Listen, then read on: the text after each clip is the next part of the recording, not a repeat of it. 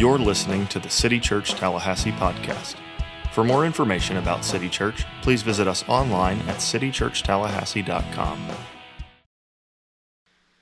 Hey, good morning. It's good to be together. We're going through the book of Acts this morning, the overview sermon. We're going through every book of the Bible in 2021. Also, I know some of our upper level elementary school age kids are in here this morning for family worship.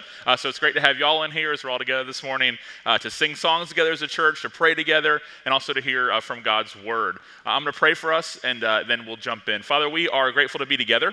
We are thankful for the scriptures that you've given us, that we have the words of our God. We ask, will we found faithful in how we receive that? Lord, please open our hearts and our minds and our ears, our eyes to see and know and understand who you are and what you've done for us. Let our ultimate joy be found in the good news of Jesus Christ, who died for sinners and rose again, ascended to heaven, and one day will return for the church. Father, we lift up our healthcare workers in this community to you, as many are overwhelmed and are just at a point of some of them where they're ready to maybe tap out, whatever it might be. First, we thank you for them. And Lord, I just ask you to give them grace and peace, and that you allow the virus to slow down by your power in this community and beyond. We also lift up what's happening in Afghanistan right now, that you be with those people. Lord, that you be and with the believers there also, our brothers and sisters who live there, who are under persecution. Lord, we just depend on you for all things. This world is not as it was designed to be. It is broken, it is chaotic, and we know the only hope is the return of Christ to make all things new. So we long for Jesus, and in the meantime, until he does come back, we look to you and ask that you continue to work your hand. We know you are sovereign over all creation. There are no mistakes, there are no accidents when it comes to you. Lord, help us to believe that and trust in that, even when it doesn't fully make sense in our human minds. We love you, and we ask that you be with the churches in Tallahassee today, and you keep the enemy out of our place, out of our city, and out of this place. In the name of Jesus, amen. Much to pray about right now in our world. And hopefully the book of Acts will give us hope about what God continues to do through his people to make his name and his glory known. The book of Acts can almost be called Luke part 2. Like a second Luke, a first and second Luke. And out of the gate, we see that. And when we did Luke a couple weeks ago, we saw he wrote a letter to Theophilus to make an account of all the work of Jesus Christ. And he begins Acts this way. I wrote the first narrative, Theophilus, about all that Jesus began to do and teach, until the day he was taken up after he had given instructions through the Holy Spirit to the apostles he had chosen. After he had suffered, which is his death on the cross, he also presented himself alive, a resurrection with appearances to them for many convincing proofs, appearing to them for over a period of 40 days and speaking about the kingdom of God. So Jesus suffered, he rose, he's appeared for over 40 days to his disciples and others. We're told in the book of 1 Corinthians, he appeared to over 500 people, many of those who were still alive at the time. 1 Corinthians was written a few decades after Christ ascended. While he was with them, he commanded them not to leave Jerusalem. There were still things that needed to happen to now allow them to go forward in their mission, but rather he says to wait for the Father's promise, which he said, you have heard me speak about. For John baptized with water, but you will be baptized with the Holy Spirit in a few days. So when they had come together, they asked him, Lord, are you restoring the kingdom to Israel at this time? Is this the moment? Is there anything we've wondered and thought you were really about, kind of conquering all, overtaking Rome, making Israel great? Is this the time now? He goes, this is not what it's about, he said to them. It's not for you to know the times or periods the Father has set by his own authority. But here's what's going to happen instead. But you will receive power when the Holy Spirit has come on you, and you will be my witnesses. That's now what this is about, of my death and resurrection, that I am the Messiah in Jerusalem, in all Judea, and Samaria, to the ends of the earth. Wait in Jerusalem. Jesus told them that as well. He said earlier in the book of Luke, he says, until you're empowered on high, from on high, you'll be my witnesses. Wait here. What's happening? They're going to be filled with the Holy Spirit. There's going to be a baptism of the Holy Spirit. Now, our charismatic friends have taken that to this degree and have really just overdone what that means. For these people, it was a one-time event for the Holy Spirit to come down. Now, the Holy Spirit had always existed, Father, Son, Holy Spirit, but the Holy Spirit was coming to allow this work to go forward. The Holy Spirit would guide them and direct them and would allow them to actually be those witnesses. On their own, they were not empowered to do that. So this right now, this baptism of the Holy Spirit would be for these believers at this time to now go forward, filled with the Holy Spirit to accomplish the mission. For the rest of us who would come after, the baptism of the Holy Spirit happens at salvation. When you are once and for all sealed with the Spirit, purchased by God, made new, given your salvation. It's not a repetitive thing that happens over and over again. In the same way, we don't expect Jesus to die again. We don't expect Jesus to rise again from the grave, because those events accomplish their purpose at that time as part of God's plan for the redemption of his people. In the same way, the baptism of the Holy Spirit is a one-time event that happened to these people at this time to allow them to fulfill the task God had laid before him for them. And for us as believers now, it comes at the moment of our salvation. When you are saved, you are baptized by the Holy Spirit. After he had said this, he was taken up as they were watching, and a cloud took him out of their sight. This is called the ascension. He's now going back to heaven, going back to his rightful place, where he would step into his role as our intercessor, as our forever mediator. It's a critical role that he is in right now. While he was going, they were gazing into heaven. I mean, imagine the moment, and suddenly 2 men in white clothes stood by them. They said, "Men of Galilee, why do you stand looking up into heaven?" As in, that's not what this is about. You're wasting your time. This same Jesus who's been taken from you into heaven will come in the same way that you have seen him going into heaven. He's going to return. So in other words, in the meantime, let's get to work. Stay in Jerusalem till the time comes. God promised you a helper. He promised that he would be with you. He promised you the Spirit. Hold out until then, and then quit looking up in the sky. It's time to go. It's time to get after it. It's time to take this good news to Jerusalem, to Judea, to Samaria, to the ends of the earth. It's common to hear churches say things, and there's nothing wrong with this, but it's missing the full picture. It's common to hear them say, like, Jerusalem is Tallahassee, that's our Jerusalem. And Judea is like the state of Florida. And Samaria is the United States, and then to the ends of the earth. Now, that's not like blasphemous or anything, but it's missing the point. We are the ends of the earth. The fact that we are here in Tallahassee as believers gathered today, that the gospel has gotten to us, is a fulfillment of the promise that it will go to the ends of the earth. We're recipients of that promise. How amazing is that? That when he was giving this command, he had us in mind. Here, in Tallahassee, that the gospel went to the ends of the earth. We see this. In the day of Pentecost had arrived. They were all together in one place. Suddenly a sound, this is what Jesus promised would happen, stay in Jerusalem till this happens. Suddenly a sound like that of a violent rushing wind came from heaven, and it filled the whole house where they were staying. And you might go, I don't really believe that scientifically. That just sounds kind of strange. And I would just back up a little bit and say, if we believe that Jesus died and came back to life 3 days later, we can believe this. If we believe in Easter, we can believe this. They saw tongues like flames of fire that separated and rested on each one of them. Then they were all filled with the Holy Spirit, this event that took place, and began to speak in different tongues as the Spirit enabled them.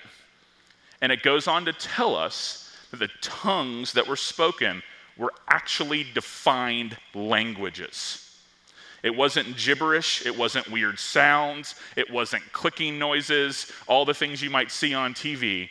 It was actual known and defined languages that suddenly they were able to communicate the gospel and the good news of Jesus with in defined languages that could be understood by others. A way to look at it would be that God in his just miracle working power, if you were maybe going to another country somewhere, and you wanted to communicate the gospel to someone and had no translator in terms of could not speak in terms of their language, that God would supernaturally allow you to communicate the gospel in their language.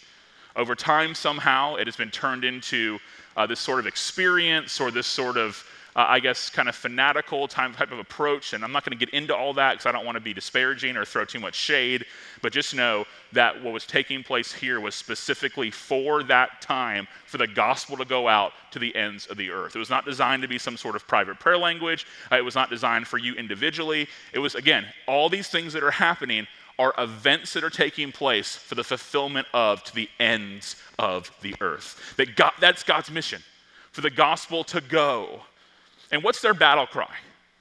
Acts 2:32. This could be a theme verse of the book of Acts. God has raised this Jesus. We are all witnesses of this. That this is what we're about now. This is what drives us. That we are a convinced people. And they're not even having to do it all by faith. They actually saw him resurrect. That they saw him for over 40 days appear to them. We, he's saying, are witnesses to these things. We must go and tell and get the word out that he actually is the Messiah. And that witness was to go to the ends of the earth. And this Holy Spirit filling is the actual act to make that possible. Here's the conviction.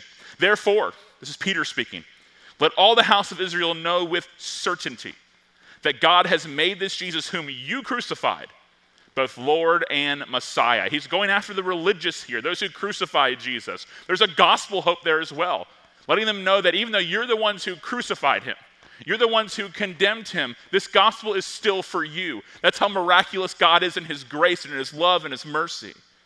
When they heard this is what happens when you receive and believe the gospel. They were pierced to the heart. It did something inside of them. And they said to Peter and the rest of the apostles, brothers, what should we do? How do we respond to this? You have told us that the Messiah that we have awaited for generations and generations, that he actually has come. We're the ones who killed him. Now, God in his sovereignty, Jesus came to go to a cross. So both things are happening at once. That Jesus willingly went there. That was his mission at the same time. The means he got there was the condemnation of that religious community. Now, how do we respond to this? What do we do next? What does this mean for us? We're pierced to the heart. We believe. Something's going on inside that it's getting ready to flow out of us. Tell us. And what does Peter say? Repent. Turn from this world. Turn from your sin. Turn from believing that you are the only person that you're self-autonomous, we could say. Turn from believing it's all about you. Turn from being so temporary in your thinking and be baptized. A step in obedience of declaring your new life in Christ. A picture of the gospel. That your sins were washed away by Christ. In the name of Jesus, for the forgiveness of your sins, and you'll receive the gift of the Holy Spirit, which again happens at salvation. The promises for you and for your children, and for all who are far off, as many as the Lord our God will call. God calls people to salvation. That's a very biblical principle. But that call extends even to those who are very far off right now. I love that he says that. And to those who are far off. Nobody, hear me clearly here, nobody is too far off from receiving the love and grace of God. No one. The person who's messed up 15 times and continues to disappoint, they're still not too far off from God. The person who's wrecked their family, they're still not too far off from God. The person who's rebelling by their own morality, that thinks their personal goodness and righteousness is the key for them to be right with God, or maybe the key to them getting to heaven, that would be the person the Bible would present as the most far off. But they're still not too far off. If they'll repent and believe the gospel. Your adult son or daughter who seems so far from God right now, they were raised in the church and raised in a Christian family, they're not too far. Because there's a message and a mission that if they hear it and God calls them, it's going to pierce their heart. And this is not cliche. God's timing really is not ours. With many other words, he testified and strongly urged them, saying, "Be saved from this corrupt generation." This world is broken. It's passing away. It's not as it designed to be. Quit putting your loyalties there. Be saved from it. So those who accepted his message were baptized. And that day, about 3,000 people were added to them. I've always asked the question in our 14 years as a church, why can't we see that here? Same message, same Holy Spirit, same mission. Why not Tallahassee? Why couldn't we see that happen? We didn't start a church just so we all could come together. We started a church because we believe there's a mission that we're supposed to be a part of locally in our community and beyond. Like, what would that look like? We see glimpses of it at the Civic Center at Easter. Granted, there's not 3,000 people getting baptized that day, but we've seen up to over 4,000 people come in the door at one time for that service. And I sit there and go, wow, this is kind of like Acts.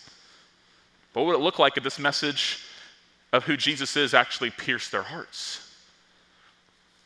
If 3,000 people got baptized in one day in Tallahassee, the city would change. It would be a different place. Every aspect of our community, if genuine conversion happens, would be impacted. Here's the conviction as well. There's salvation in no one else. But we have to believe that if we're going to be missionaries. If we don't believe that, we won't have urgency. That's why he said he strongly urged them, saying in verse 40, "Be saved from this corrupt generation." Why? Because they know, because they saw him die, they saw him rise again. They know there's salvation in no one else. There's only one who has never sinned.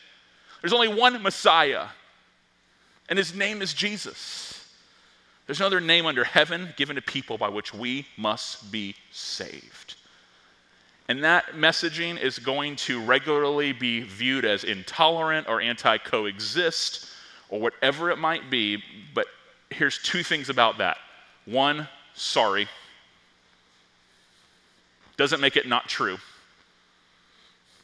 But second, it's for everyone. It's for all who will come to believe. It's for all who will come to believe. Is it exclusively through Jesus Christ only, not through being a good person, not through cultural Christianity where you claim you're a Christian, but it basically means you're just not an atheist? Is it through Muslim teachings, Buddhist teachings, Hindu teachings? Is it through any of those things? No. Because those religions might give you some peace of mind for a little while. They might help you out a little bit here in this life. They don't forgive sin. Only Jesus can forgive sin because he died a death that we deserved. As the scriptures tell us, the wages of sin is death. He is the one who did that for us. So we believe, even as this world pushes back, that Jesus is exactly the one he claimed to be, which means there's salvation in no one else. But where it's not exclusive, it's an invitation for all to come and believe. We're not leaving anybody out. We want everyone to know this good news of who he is and what he's done. Like, this is our conviction. Like, this is Christianity 101. So how did they respond to this? What was God's plan to take this forward? And the answer is, his plan was to start churches. That's what started happening. That the local church was going to be the vehicle that God would use to take his gospel to the ends of the earth. That was his plan, to start churches. Because it was through the church that God ordained this mission to go out. And Craig and Jen's video, and if you're newer here, Craig was our discipleship pastor for years here. Jen grew up in Tallahassee. We actually went to Leon High School together. And they had a heart to take the gospel to the nations, to go to the world. Berlin is one of the most secular cities in all of the world, godless, lack of Bible-believing churches. Former churches are now museums, cathedrals to tour with nobody inside, outside of tourists. But notice something they said. They told us that they've led an agnostic to Christ. How amazing is that? That they're planting a church. But notice a little line he put in there. Thank you for sending us. Why? Because that's what local churches do. We're never designed to go be Lone Ranger missionaries by ourselves somewhere. Churches are planted and then they send people to go and plant churches, which has always been God's design. And next we see what it looked like to go all in. We're introduced to somebody named Barnabas. We see this in chapter 4. Joseph, a Levite from Cyprus by birth, the one the apostles called Barnabas, which is translated son of encouragement. I mean, what a guy. They change your name or give you a nickname that means encouragement. Here's what he did. He believed these things. So he sold a field he owned, brought the money, and lay at the apostles' feet. Why? Because God has always used money to further the work. You know how much money it costs for Craig and Jen to go overseas and to live there full time and to be missionaries?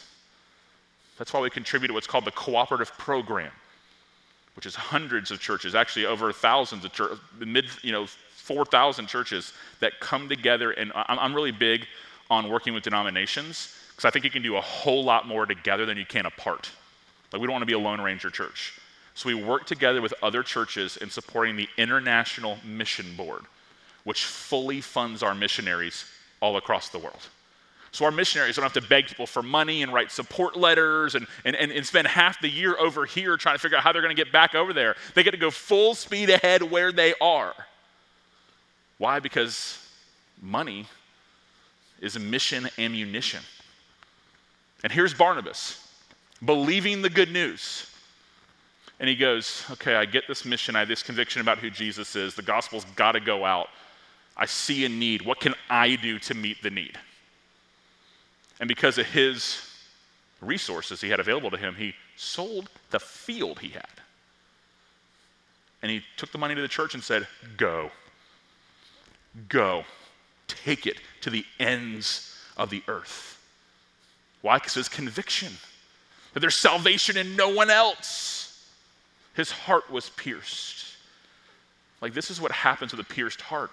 It's whatever it takes becomes our mantra. And that's really hard in a world of cultural Christianity, where we can have enough of Jesus to be associated with, but not so much where it personally inconveniences us. And we just kind of want a bare minimum. Go to church once a month, have my little quick devotional I check off on my phone, kind of leave me alone, let me do my thing. Yeah, we'll give when we can to the mission, but what's more important is Disney and every other weekend vacation and sports and like all those type of, they're going to come first. And then eventually we'll get to that. But here's what we see. In Acts chapter 6, we see God using that gift from Barnabas and multiplying it. So the word of God spread. The disciples in Jerusalem increased greatly in number. And even the religious, the ones who crucified Jesus, a large group of priests became obedient to the faith. Like, it's working. Like, God is at work. Right now, I think it's right now. Scott Simmons, I think it's right now. Correct me if I'm wrong, from the sorry to put you on an awkward spot. 14 years ago, almost this Sunday, we started our church at Godby High School. 14 years ago. Give me a thumbs up. 14 years ago. Isn't that amazing? With 20 people at first in my parents' living room, 20 and change, to a little fellowship hall with 50 to 75 of us. Some of y'all are still here. To now we're going to do this twice on Sunday, and we have missionaries on a video telling us how they're doing in Germany. Why? Not because we're savvy or we got it all figured out. Because God's going to build his church. I mean, look around this room. We're going to do it twice today. 14 years ago, there was like just this section right here at Godby High School. And then how our church started, I would say 90% of them were college students. At the time, I was 26. They'd walk in, though, arm in arm deep with friends. Saw themselves as missionaries on campus. Were intentional on where they were, how they spent their time, who they hung out with. Because they believed the mission. And we started seeing families walk in the door. Non-college students as well, adults, single adults, everything. And They'd walk in and they'd go, I enjoyed it. Like, people were nice, coffee was good, music was great, preaching was okay. But there's just so many college students. I feel old. And then something happened. We said in the same way we're going to prioritize college ministry, we're going to prioritize family ministry and student ministry and a way to connect everyone in this church that wants to. And these people started showing up that walked in and started going, wow, look at all the college students. I want to be a part of this because there's energy and there's urgency. And I'm worried about the gospel going to the next generation, so I want to be a part of a church that I'm going to give my money towards, my prayer, my attendance, my participation, in a church that cares about the next generation. Why? Because God's building this church. And here we are, 14 years later, proclaiming the same message that Jesus is Lord. See, what happens when the church goes out? Life change happens. We see examples. A man named Simon, Acts 8, had previously practiced sorcery in that city and amazed the Samaritan people while claiming to be somebody great. This secular person, secular ideology. What happens? Comes to faith. Gives his life to Christ, repents of his sin. We see Saul, a persecutor of the church, walking down a road called Damascus. And God appears to him and says, but the Lord said to him, go, for this man is my chosen instrument to take my name to the Gentiles, kings, and Israelites. I will show him how much he must suffer in my name. And we tell the story. As Saul has God appear to him, he said, I asked, who are you, Lord? And the Lord replied, I am Jesus, the one you are persecuting. But get up, stand on your feet, for I have appeared to you for this purpose, to appoint you as a servant and a witness of what you have seen and will see in me. I will rescue you from your people and from the Gentiles. I'm sending you to them to open their eyes, so they may turn from darkness to light, from the power of Satan to God, and they may receive forgiveness of sins and share among those who are sanctified by faith in me. He's saving Saul, who would become Paul, who would write 2/3 of the New Testament.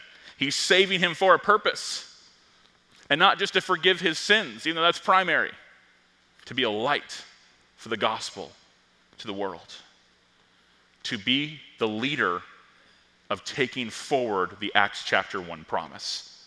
Jerusalem, Judea, Samaria, to the ends of the earth. We're told this about his story. Immediately he began proclaiming Jesus in the synagogues. After his conversion, a little bit of training, he was blind for some time, blinded by the light that appeared to him. What's his message? He is the Son of God. He's not one option among many. He's not just a prophet, not just a good teacher, not a moral leader. He's the Son of God. All heard him were astounded and said, isn't this the man in Jerusalem who is causing havoc for those who called on his name and came here for the purpose of taking them as prisoners to the chief priests? What's going on here? Here's what's amazing. When you come to Jesus from a life that's so far from him, people are going to notice. They're going to be perplexed. They're going to be amazed. Sometimes they're going to even doubt if it's real. And they're not going to give you the benefit of the doubt. They're going to think it's just for show, just because you got in trouble, it's just so your girlfriend's not mad at you. But God knows. God knows that he has changed your heart. And now he wants to use you to go and declare his good name to others. So the church throughout all Judea, look at the results of Paul's conversion. Galilee and Samaria had peace and was strengthened. Living in the fear of the Lord and encouraged by the Holy Spirit, it increased in numbers. Then we see the gospel go to the Gentiles, which was shocking to these Jewish people, including the Jewish believers who couldn't fathom that. They were viewed as unclean. That God's promise in their eyes is simply ethnic. And Peter has a dream where God communicates to him not to call anything unclean. And the point is that the Gentiles will be people who receive the gospel just as the Jews. And rather than reject it like the Jews have, they're going to receive it. He says this again a second time. The voice said to him, "What God has made clear, do not call impure." How incredible. The gospel is going out. We see the following Sabbath, almost a whole town assembled to hear the word of the Lord. That's my Easter dream. Take us to Doak, whole town assembled. But why not? But when the Jews saw the crowds, they were filled with jealousy and began to contradict what Paul was saying, insulting him. Paul and Barnabas boldly replied, "It was necessary that the word of God be spoken to you first. God had a people, made a covenant with Abraham. Since you rejected and judge yourselves unworthy of eternal life, we are turning to the Gentiles. This is what the Lord had commanded us. I have made you a light for the Gentiles, bring salvation to the ends of the earth." Quoting the Old Testament there. When the Gentiles heard this, they rejoiced and honored the word of the Lord, and all who had been appointed to eternal life believed. It's both things happening at once. God appoints us to eternal life. He's the one that brings us to salvation. At the same time, we repent of our sins and believe the good news.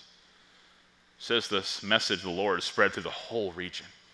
What's happening here is a promise to Abraham in Genesis 15 is being fulfilled. God made a promise to Abraham in chapter 12 and verse 15. He took him outside, we see 3 chapters later, and said, "Look at the sky and count the stars, if you're able to count them." Then he said to him, "Your offspring will be that numerous." What happened was this promise was not going to be in ethnicity, but a spiritual promise that would come through a person who is named Jesus Christ.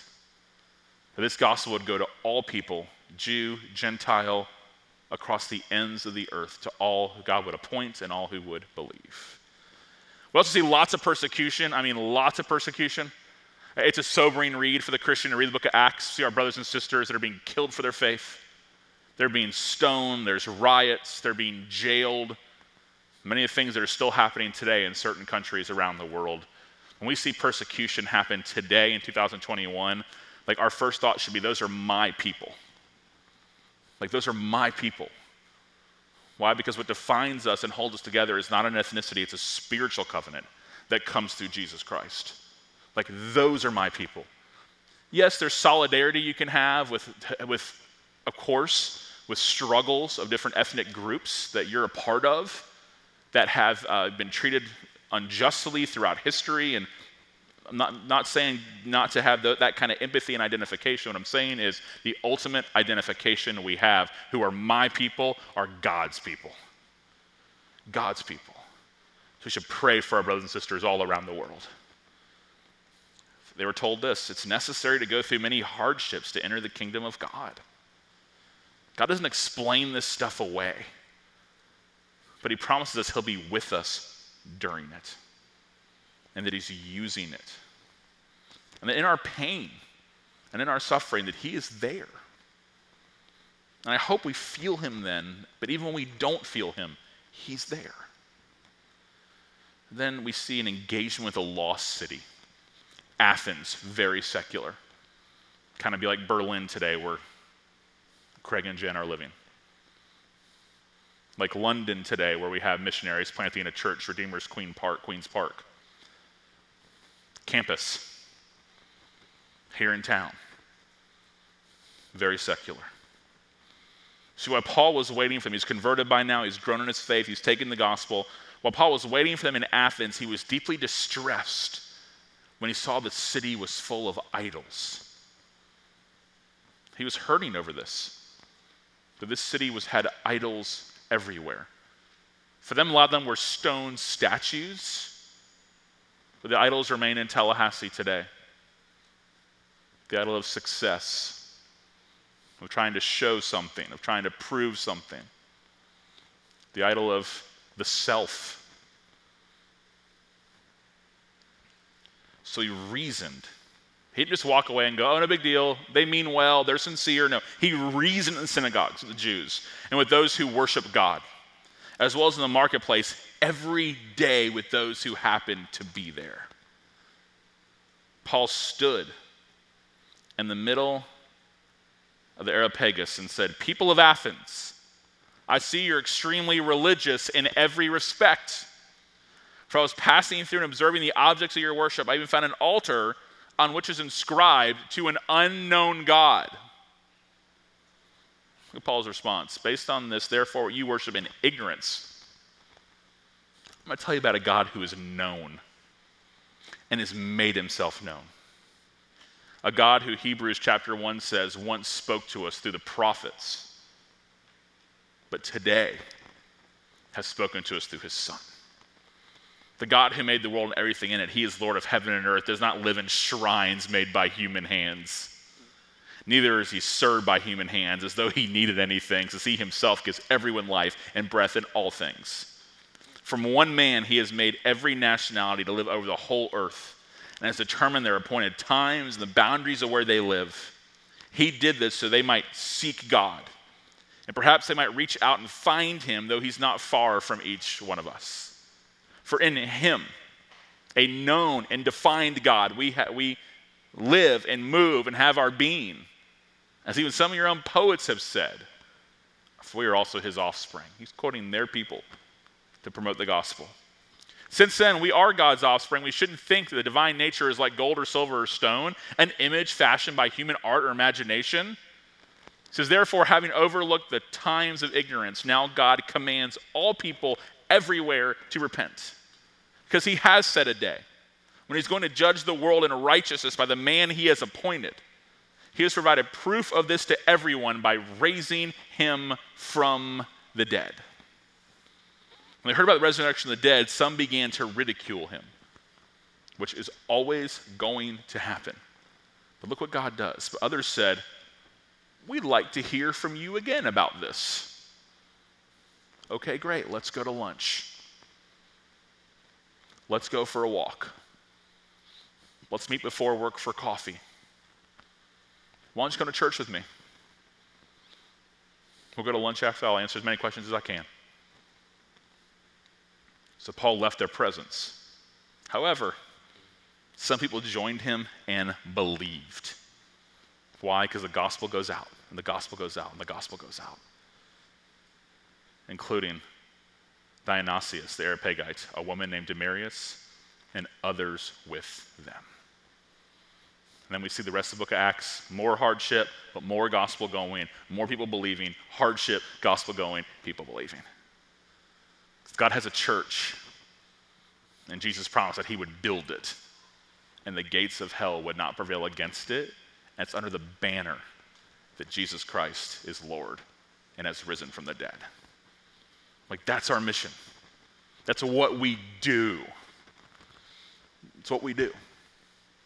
So, college football's starting up a few weeks, and I had this like irrational dislike for the SEC that some of y'all might share.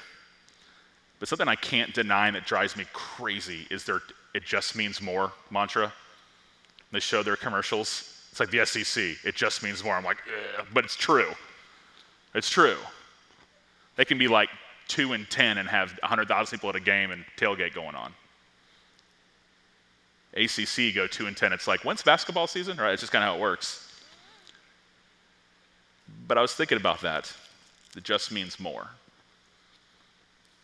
And if Jesus really did die and rise again 3 days later, and if there really is salvation and no one else, your job, my job, your family, your opportunities, your relationships, your resources, your involvement here, it should just mean more.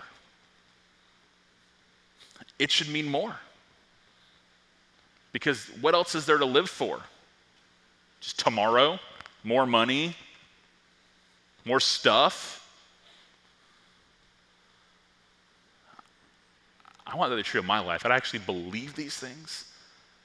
And as a result of that, the things that I try to accomplish every day for God's glory, that just means more. That just matters.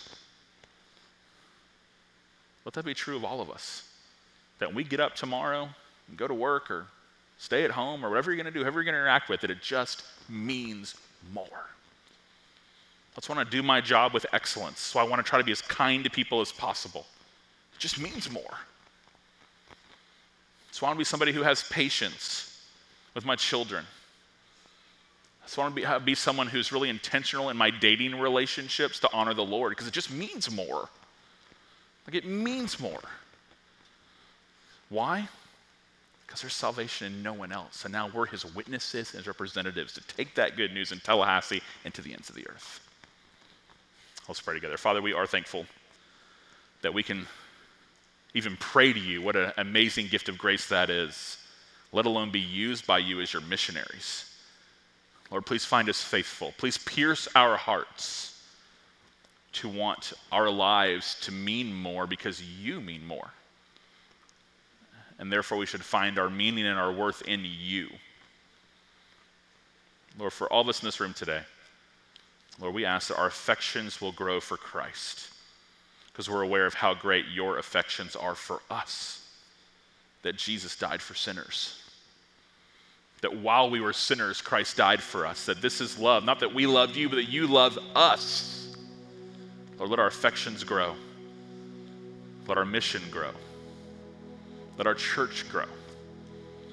Let the gospel go out through this city, through all the churches of this community, so people can see that you really are the one you claim to be. We believe there's salvation in no one else. That is our conviction. Let our response be, here's my life. Do with it as you will. In the name of Jesus, amen.